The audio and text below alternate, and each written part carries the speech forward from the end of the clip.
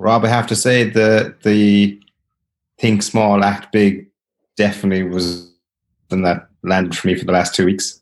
Very good. Spent a lot of time thinking about it. It's so counterintuitive. It's so like it's against everything that's kind of fed to you, isn't it? Like it's the keep your dreams small kind of stuff, like, you know. But it's certainly in relation to that 5K running, Rob. But like, you're going to need to stop posting your times because you're killing me. Like. They've gone up. I've kind of stopped in the last week or so. No, it's interesting. I think from talking to different clients and stuff over the last while as well, the mindset of setting very short-term goals going through this crisis has been hugely important for employees and that as well. So, you know, kind of just keeping week-to-week goals rather than long-term, because you can lose heart very quickly. So not just personally, but professionally as well. Yeah, no, it's been a real sort of a moment of insight for me anyway.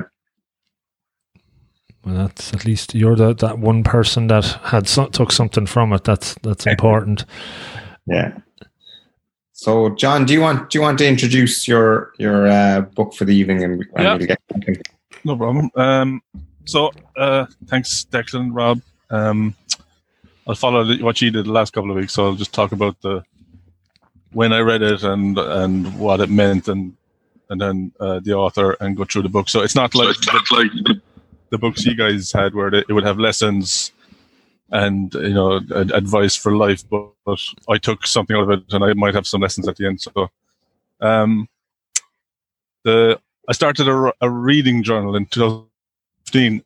So I just make a note of all the books I read, and this isn't on it, so I must have read it before 2015. And it's called The New Thing. So it's by Michael Lewis, and my copy is 2012. So I must have read it around 2013, 2014. And I don't remember what I was doing when I read it, unlike Rob and his trip to Poland. And I don't remember it having any impact on me. But when, Declan, you asked me why I picked it, but when I went to look at the list of books and stuff, it just came, something subconsciously must have stuck. So it was a good one. So it's by Michael Lewis. I've talked about him before. So there's the Michael Lewis books. You're all familiar with Moneyball and Big Short. The Big Short and Flash Boy. So he's got a great way of taking a complicated subject like the collateralized debt obligations in The Big Short, or the electronic stock markets and stuff. And what he does is he normally picks a person, and he can tell their story and how they, you know, found their way through this complicated thing. So this book is about a guy called not Michael Lewis, that's the author, Jim Clark. I'm just curious, has anyone heard of Jim Clark before I picked this book, or before Rob told you? No. So when you hear his story, you'll be surprised that you never heard of him. So this book kind of fills a gap in a history. Has anyone read this book, Accidental Empires, or heard of it? This tells us the story of the early days of Silicon Valley. So Hewlett-Packard, Steve Jobs and Wozniak, how they built Apple. Xerox were there, weren't they? Xerox PARC, yeah, all that stuff. It's about the birth of the personal computer. The book was published in 92. Yeah, 92, so it's 30 years old. And you can read about Steve Jobs and Bill Gates and all these guys in the early days about the personal computers. And they made a TV show called Triumph of the Nerds. It's on YouTube. I saw that. It was a Channel 4 documentary, not shortly after the book was published. But it tells that story of those early 90s days. And then this one is coincidentally accidental as well. Accidental Billionaires. You've all seen this. It became social media. It's about the birth of Facebook, Zuckerberg, the Winklevoss twins and all that. So that book was published 10 years ago. So 30 years ago, hardware. 10 years ago, social media, where we are today, Bezos and so on. But this one was published, imagine, 20 years ago, 99. Wow. So just over 20 years ago. And it tells the story of the birth of the internet. So how we got from the hardware to the social media through the internet. And this guy, James Clark. So he's He's still alive. Why it's so surprising that people don't know his name, I don't know. Elon Musk is famous for having created $3 billion companies. Now, it's questionable whether he founded PayPal or whether he founded Tesla, because he kind of came in early, but he did definitely drive the growth of those companies. And he's claimed that people think he's the only one, but James Clark built he was the only person before Elon Musk to found properly found from scratch $3 billion companies. He was born in Texas, had a troubled family. His father was troublesome. Parents divorced, went to school, got in trouble at school, left early, went to join the Navy, got in trouble in the Navy. He didn't understand the multiple choice questions at the start, and he was put in a kind of a low ranking class. And when he finished in the Navy, he went to college and started. In the Navy, they discovered he was actually a mathematical genius. They actually started him teaching. Navy, he went to college. He quickly got a degree in maths and a master's in physics and a PhD in computer science. And he worked in Stanford, and he invented this chip that develops or that can make 3D graphics. So everything that we know today about Jurassic Park, computer games, 3D goggles, that all comes from the patents that he invented in Stanford. And he founded a company called Silicon Graphics. And that became his first $1 billion company. It was, again, as I said, it did for Hollywood, what they couldn't do before. It started the airplane manufacturers were using it for designing airplanes, and car manufacturers were using it. But the book is called The New Thing, because this guy was restless. Like, he could not stay still. He wanted to find the next thing. And he moved on from Silicon Graphics. Actually, he suffered at the hands of the venture capitalists. He didn't get his fair share of that company. He didn't make $1 billion himself, but the company went on to be $1 billion company. So he kind of gritted his teeth and said, I'm not going to let that happen again. And he went off and said, what's the next big thing? And this is in the mid-90s now, between 93 and the late 90s. So he said the internet was there. It was a connection of computers. It was rudimentary. And he said, how do we get people to use the internet and travel around the internet? So he found a young guy called Mark Andreessen, and they created Netscape. Mm-hmm. And if you remember Netscape, it was before Internet Explorer, and it was the first browser really to hit there had been browsers, but it was the first one to go commercial. And the interesting thing about the Netscape story is, I'm going to skip the start. Michael Lewis, as I said, he always introduces the person, and he normally meets the person and, spends a lot of time with them. So the book starts with the sailing ship, Jim Clark sailing ship, the Hyperion. It was the biggest sailing ship, the biggest sloop. I know nothing about sailing, but I read about the sloop. It has one sail. This had the tallest sail in the world. It was the biggest sloop in the world, and the sail was only limited by the fact that it had to go under the Golden Gate Bridge. So he said, how tall is the Golden Gate Bridge? And let's make it that tall. And he was designing this boat, this sloop, and he programmed computers. He took 24 of his Silicon Graphics computers, and he wanted to design a boat that could sail itself. And he did all the programming himself, that he learned himself. He learned how to program. But he wanted to build this boat. It was costing hundreds of millions. So he forced his board and all his company in Netscape to go for an IPO too soon. But he got lucky, and Netscape was floated, and it made him $1 billion personally. And he bought his boat, or built his boat. He used to fly across to Amsterdam, from San Francisco to Amsterdam every month to meet the builder for about 2 years and help them design it and all that kind of stuff. And then got bored with Netscape very quickly, and he decided he wanted to change. He said, what's the new thing? What am I going to do? He decided he wanted to change the American healthcare system. Now, we all know that's almost impossible, right? It's a very complex process, but it was, at the time, it was $1.5 trillion, and it was the biggest market in America, the healthcare system. And he decided that he was going to build a company that would connect doctors, patients, insurance companies, and companies, and streamline the whole thing and make it cheaper and just collect money along the way every time there's a transaction. Every time there was a prescription, every time there was a consultation, he wanted to get involved. And he created a company called Healthion, which the IPO failed because there was a crash in the 90s due to Russia defaulting on debts or something, and everyone got cold feet.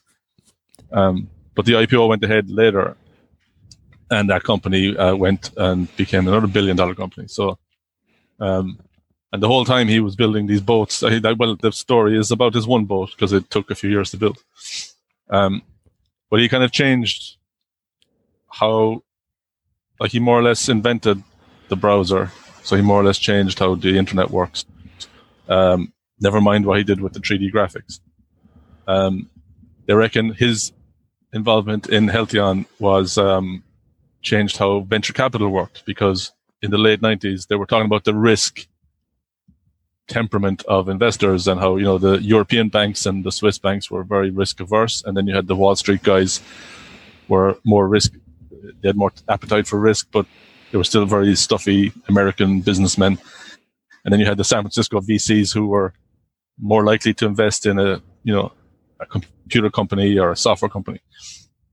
So when the IPO fell through, Healthion needed $40 million to survive the next 6 months, and the capitalist said no way. And he said, because he had so much money from Netscape, he said, "Don't worry, I'll fund it myself." And they all said, "Okay, if he's funding it and he's so successful and he knows what's going on, we better get involved." So they said, "Okay, we will fund it." So the venture capitalists came back and funded it, and they reckon that was the first time that they funded something that had losses, no hope of the future. They were investing huge money in like a dream and in a kind of a potential. And because he had this kind of, he was an icon at that stage, like that he could do no wrong. So he went from there. He again got bored, left. Now Healthion didn't succeed as he had hoped. It didn't become the company that saved the healthcare system. But he went on after that, and he founded a few other companies, MyCFO, and he got involved in home automation companies and charity work and so on. So, but let me think. No, was there something else? Incidentally, he was the one that Microsoft came to Netscape and said, "Let us invest in you. Let us buy shares in Netscape, like huge shareholding in Netscape." So, because they knew Netscape was ahead of the game in browsers, and they said, "If you don't, we will stop you having access to our API." So they would literally cut off Netscape from the back end of Windows, and they would hamper them. So it was Jim Clark who rang the Department of Justice and said Microsoft is abusing its monopoly, and kicked off that whole antitrust court that happened. So no, it's just a fascinating story. A part of history that maybe got forgotten. As I said, soon after that you had the dot-com bubble. Then soon after that you had the Zuckerbergs and Bezos and coming along and Google changing the game, and this guy got forgotten. So there was some interesting numbers I took down there from around the time that those companies were in action. They were pointing at Amazon as having $87 million a quarter turnover. And I looked it up, and today Amazon is turning over $80 billion a quarter. So that's 1,000 times more. At that time, Microsoft had $13 billion turnover a year, and today Microsoft has 125 billion. Yeah, so it's 100 times more. So, the numbers at that point were crazy numbers, and now they're even gone off the scale. So, reading at that time, it must have struck a chord with me, and something in my subconscious must have stayed with me. So the lessons I think I took on board maybe maybe subconsciously, and now reading it again, and for tonight, trying to verbalize them. There's 3 of them. The first one is the new thing. So that was, you could see from his story, he was never satisfied with what he was doing. He always had something ahead, whether it was the boat or whether it was the next company or whether it was some next choice. And I think that's important. Personally, I'm very goal driven, and I study part-time, and I like that because you get a course can be broken down to semesters, can be broken down to modules, can be broken down to assignments, and you have all these things. But it's maybe it resonated with me because I already do it. Maybe it influenced me, but you always have to have the next goal in your mind, because there's no point keeping your head down and finishing something and then looking up and being lost or having missed something else. So I always keep that in mind, even at work. It's no good working on a project and then waking up, at the end of it and have nothing else to do. It's always good to keep the next thing in mind. The second lesson I took from it was, everyone loves Steve Jobs, everyone loves Elon Musk, but you should probably look a bit further for your influences and for good stories and for heroes, because, like, as I said, very few people know about this guy. He's still alive. He's still a billionaire. He more or less invented the internet and nobody knows his name. So it's there's a lot of people like that, I presume, out there who, if you just look a bit further, you might get some interesting insight. And then, as I said, the book was published in 99. So I had a look and see what happened to the companies he founded. People have heard of Netscape, but Silicon Graphics went bankrupt or went into liquidation when the inevitable happened. He predicted it at the time. He said, if you want a lot of money in Silicon Valley, do something that's of no interest to Microsoft, because Microsoft will just come after you. And the PC and the advent of the PC and the growth of the power of the PC basically just overtook his specialized silicon or graphics, his 3D graphics companies. That went into liquidation. Netscape, at the start of the story, Netscape had 85%, 90% of the browser market. By 2 years later, it was 50-50 with Microsoft, and Microsoft were eating up the browser market. So they sold Netscape, or Netscape was bought by AOL. And as you know, AOL didn't kind of last long either. Mm-hmm. Got consumed by Time Warner. So Netscape just got sucked into the corporate black hole. And then the last one, Healtheon never really did what it was supposed to do. They had signed up a lot of doctors. They connected prescription writing, the kind of automated prescription writing. It never did the big thing it was supposed to do. It ended up being merged with WebMD, which I think Microsoft had a shareholding in it, because he knew that, again, Microsoft would come after. Microsoft were getting into travel, they were getting into entertainment, and he said they're going to come after healthcare eventually. So, so the third lesson is that, when you're looking for your success, you might not be very happy, or you might be thinking things aren't going great, but a lot of your success could be in the past, and it's inevitable that there's swings and roundabouts, and there's peaks and troughs, and there's nothing wrong with having a success in the past, because you can look forward and see, can you recreate it. So that's the end of my little talk. I hope it was interesting. I'm sure there's questions. I have one or two, but go on. I actually looked him up online while you were talking as well, so that's why I got a bit distracted. He seems to have an interesting character.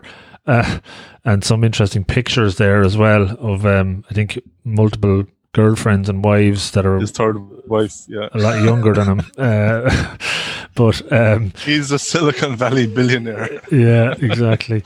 Do you think the second point you said, like, look for your heroes that aren't that obvious and stuff, but is that was that by design? Do you think that he kept himself off the kind of media radar? Because, like the other lads you mentioned, like Musk and whatnot, they tend to enjoy it a bit, maybe? Reading the book and reading, as I said, reading it now and look, because it was written in 99, so it was written about the late 90s. He seemed to, coach or not coach. He seemed to look for attention in the media. He was on the front of Fortune magazine. He was like when he was worth $3 billion, he was saying, "I want to be richer than Larry Ellison, who was worth $8 billion." Like he was in the stratosphere of maybe he was a big fish in Silicon Valley, and maybe in those days Silicon Valley wasn't as important as it is now in the global culture. But I think in America, in tech, he was huge at the time. What's surprising is how quickly he was forgotten. Yeah. It's probably the forgotten part, I think. Just on your first point as well, John, you were talking about the goals and always good to have goals. Like when you put a goal out, are you always very clear on why you're doing it? Because the why of the goal is very important than just having a goal. Personally, I kind of tend to have projects, and I tend to not have open-ended projects. I tend to have projects with final with endpoints. So, but do you know what I'm saying? Like, why is like you have a project that is going to deliver X, Y, and Z, but what is the motivations behind doing that project or that goal? What do you hope to get out of it? I suppose at an emotional level, even, do you kind of think through that? Yeah. Maybe I just don't think that deeply. That's what this whole book club is about, to get you thinking deeper. Yeah. But I know at work, there's two types of project. There's the one that earns the crust and pays the bills, and then there's the kind of the growth development projects. So that would be getting into a new field of engineering or trying to get certified on a new piece of technology, which is trying to keep moving, not to stay stagnant. And then personally, in my spare time, I'd be the same. I look for something that will interest me, fulfill me personally, and then I tend to move back and forth between something that I'm interested in and then something that will help my career. So I try to mix it up. But would the buzz for you be the journey of that, say the studying and the assignments, rather than getting your certificate at the end? I think so. Yeah, the journey. Yeah, because I just finished the masters there in UCD and handed in the last assignment last week, and won't see the class until December because we were all kicked out of the college in March, and we won't graduate till December. But that's fine. It was learning along the way that was the enjoyment. But I think a 2-year course like that, you need stepping stones to keep yourself motivated. Yeah, totally. And just getting back to the book there, John, what would you say made him a success? Like how come he succeeded where a lot of other people have failed? Well, he was obviously gifted. The fact that he was able to, the initial work he did on the chip, and he obviously had talent. But I think he, by the looks of it, as Rob alluded to with his many wives and girlfriends, I think he sacrificed a lot for his success. According to the story, that he would he'd have a very short attention span. He tolerated. He got bored very quickly. So there's a lot of references to him going to meetings with investors in suits or whatever, and kind of walking out of the meeting. Always sitting by the door. He was learning to fly helicopters, and he kind of hired a pilot to teach him, but he never listened. He more or less taught himself, and got bored very quickly with that. So I'd say he was restlessness. I'd say talent and restlessness meant that he could never stop. So that's probably the reason why he was able to see the next step and see the next step. Yeah, because it was particularly visionary out of him, like all his. Yeah. And in a very short period of time, like in about 5 or 7 years, all this happened. Like when he went to Holland to build a boat, the the Royal Heisman boat company. I'd never heard of them. As I said, I'm not into sailing, but apparently it's a multi-generational. The guy that designed this boat, it was his great grandfather who started the company, and when he turned up, I want you to build me a boat. It's going to cost it could cost $150 million. They said, "Who's this guy?" They looked him up, and the company Netscape was worth $1 billion, but it was 18 months old. Yeah. He had achieved that much in that short a period of time. Wow. I'm just again on Google looking for him under the news category, and it's mad for a guy that's worth that much. There's not a whole lot about him in the last number of years, you know. Yeah, he can keep well under the radar. Yeah. So he's James H. Clark because there was a Formula One driver in the 60s, Jim Clark. He's probably more famous, Scottish guy that died young. But yeah, he's James Clark. What did he do after his third company? He started the boat was completely, the stories about the boat are mad because he wanted to computerize everything. So he had this rack of computers in the boat, and he had touch screens everywhere. And he controlled not only the sailing and the navigation, but the lights and the temperature and the fridges and everything. So he tried to develop that into a household automation company. Like before smart homes, he wanted to automate the household. That didn't really take off. Then he had so much money that he didn't trust stockbrokers. He didn't trust accountants. So he started a company called MyCFO, which again was like a computer-based money management company. He got involved in a few other small companies, but he never had the success. I imagine he, chances of him coming up with a fourth $1 billion company were just slim. But I think, how old is he? Rob, is he on? Have you got him there? Is he 75 or something? He was born in 1944, it said here, so he must be... He's 76, yeah. So he's not an old person. Yeah.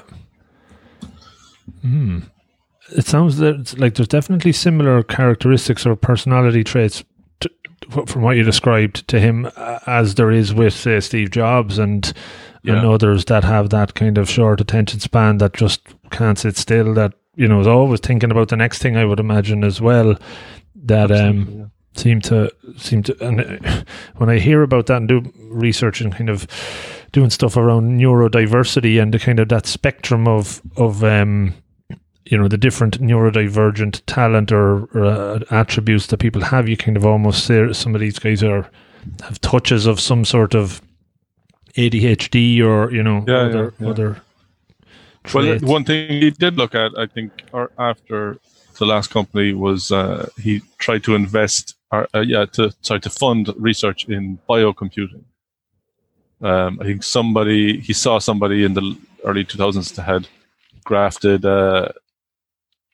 cells, could have been chicken cells or something, onto a chip, and they were trying to do this kind of bio-neural interface, and he got involved in that. But I don't think he tried to build a company. I think he more funded research in colleges.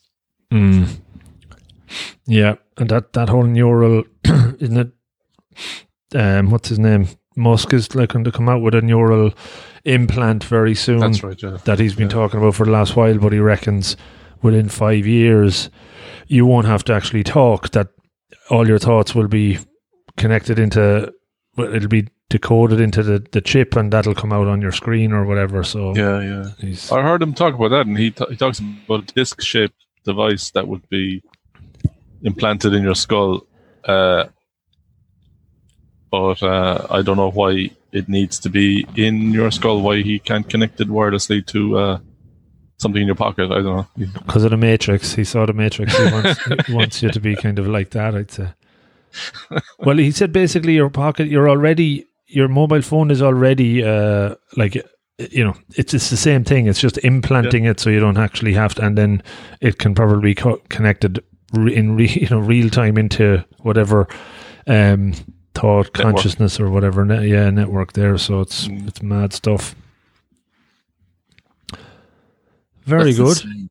That's crazy stuff.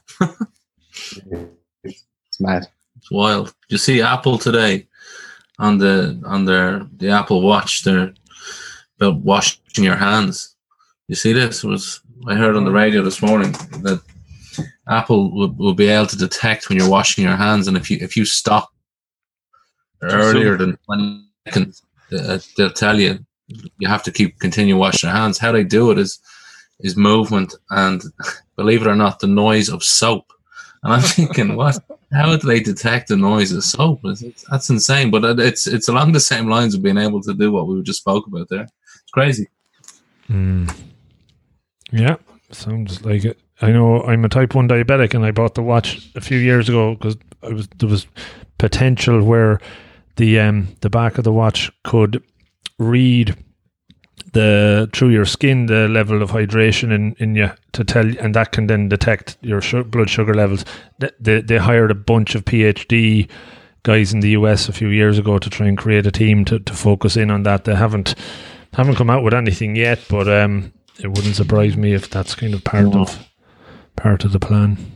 Rob, have you ever interviewed Pat Phelan? Trustev from Cork. I haven't. No, I know of him. Yeah, I don't know him though. No, because he's been. I follow him on Twitter, and he's been using this implant that measures your blood sugars real time. And he's been he's been posting after exercise and after taking an energy bar and so on. You can get this.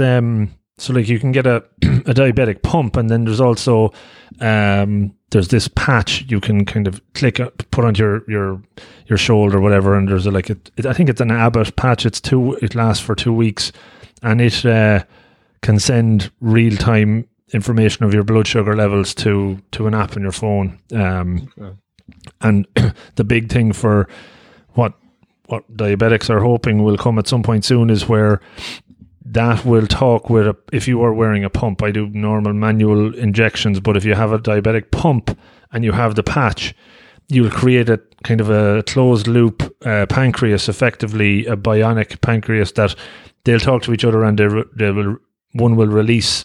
It'll tell you when your sugar levels are too high, so it'll release insulin and regulate. Yeah.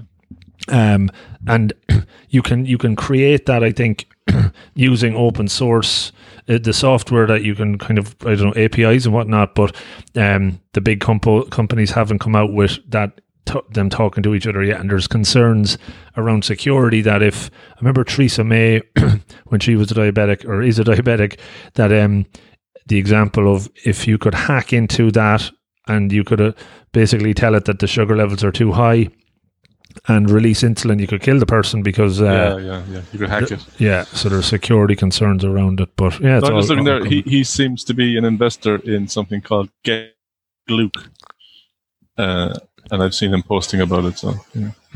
Interesting. I must look it up.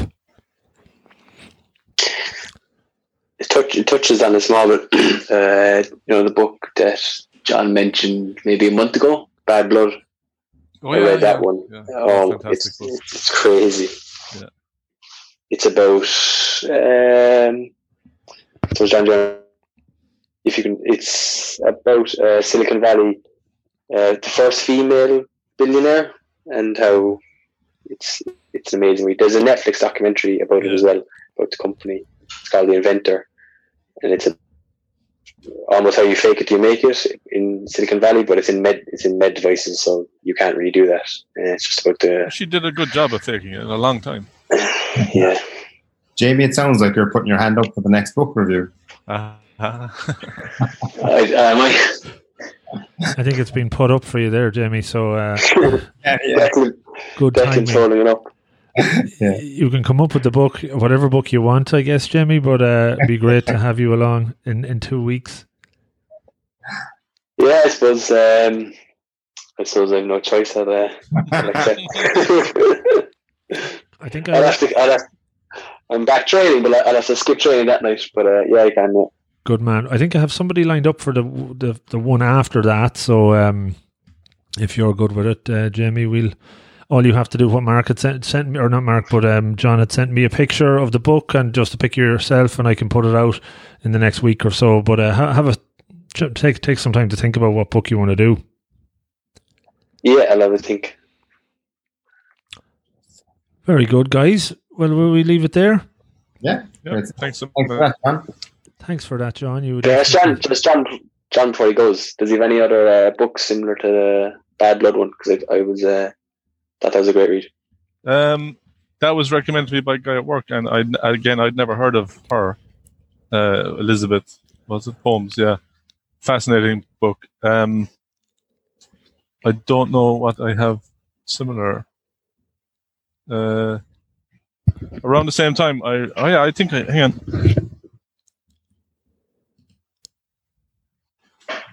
It's like a public library. I was at work the last time. I didn't have these, but if you've have you seen the Chernobyl documentary? Yeah. I haven't watched it yet. Or sorry, the Chernobyl miniseries. Yes. So this is a book by a Russian author called Serhiy Plokhai. It's a great book. It tells the full story, like minute by minute, into the disaster. It's fascinating. And the other one I was recommending a couple weeks ago is this one, Blowout. It's about the oil industry, in particular, the Russian influence on the global oil market and how they've kind of pressurized the Ukraine and fixed prices, and but also the whole fracking industry in America and how that came out of nowhere, and the companies that took advantage of that. So she's an MSNBC presenter. She's on every night on MSNBC. Perfect. Thanks. So that'll conclude. And of course, Michael Lewis. Don't forget Michael Lewis. I gave him to my dad for Father's Day. Partly a present for myself, I think. But, very good. All right, lads, we leave it there. That's another John O'Sullivan Book Club night done.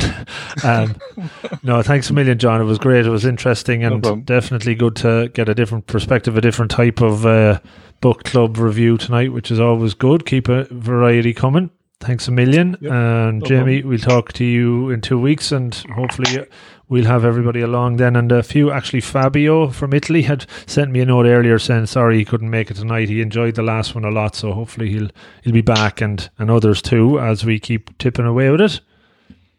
Excellent. Great stuff, guys. Excellent. Look Thanks after yourselves.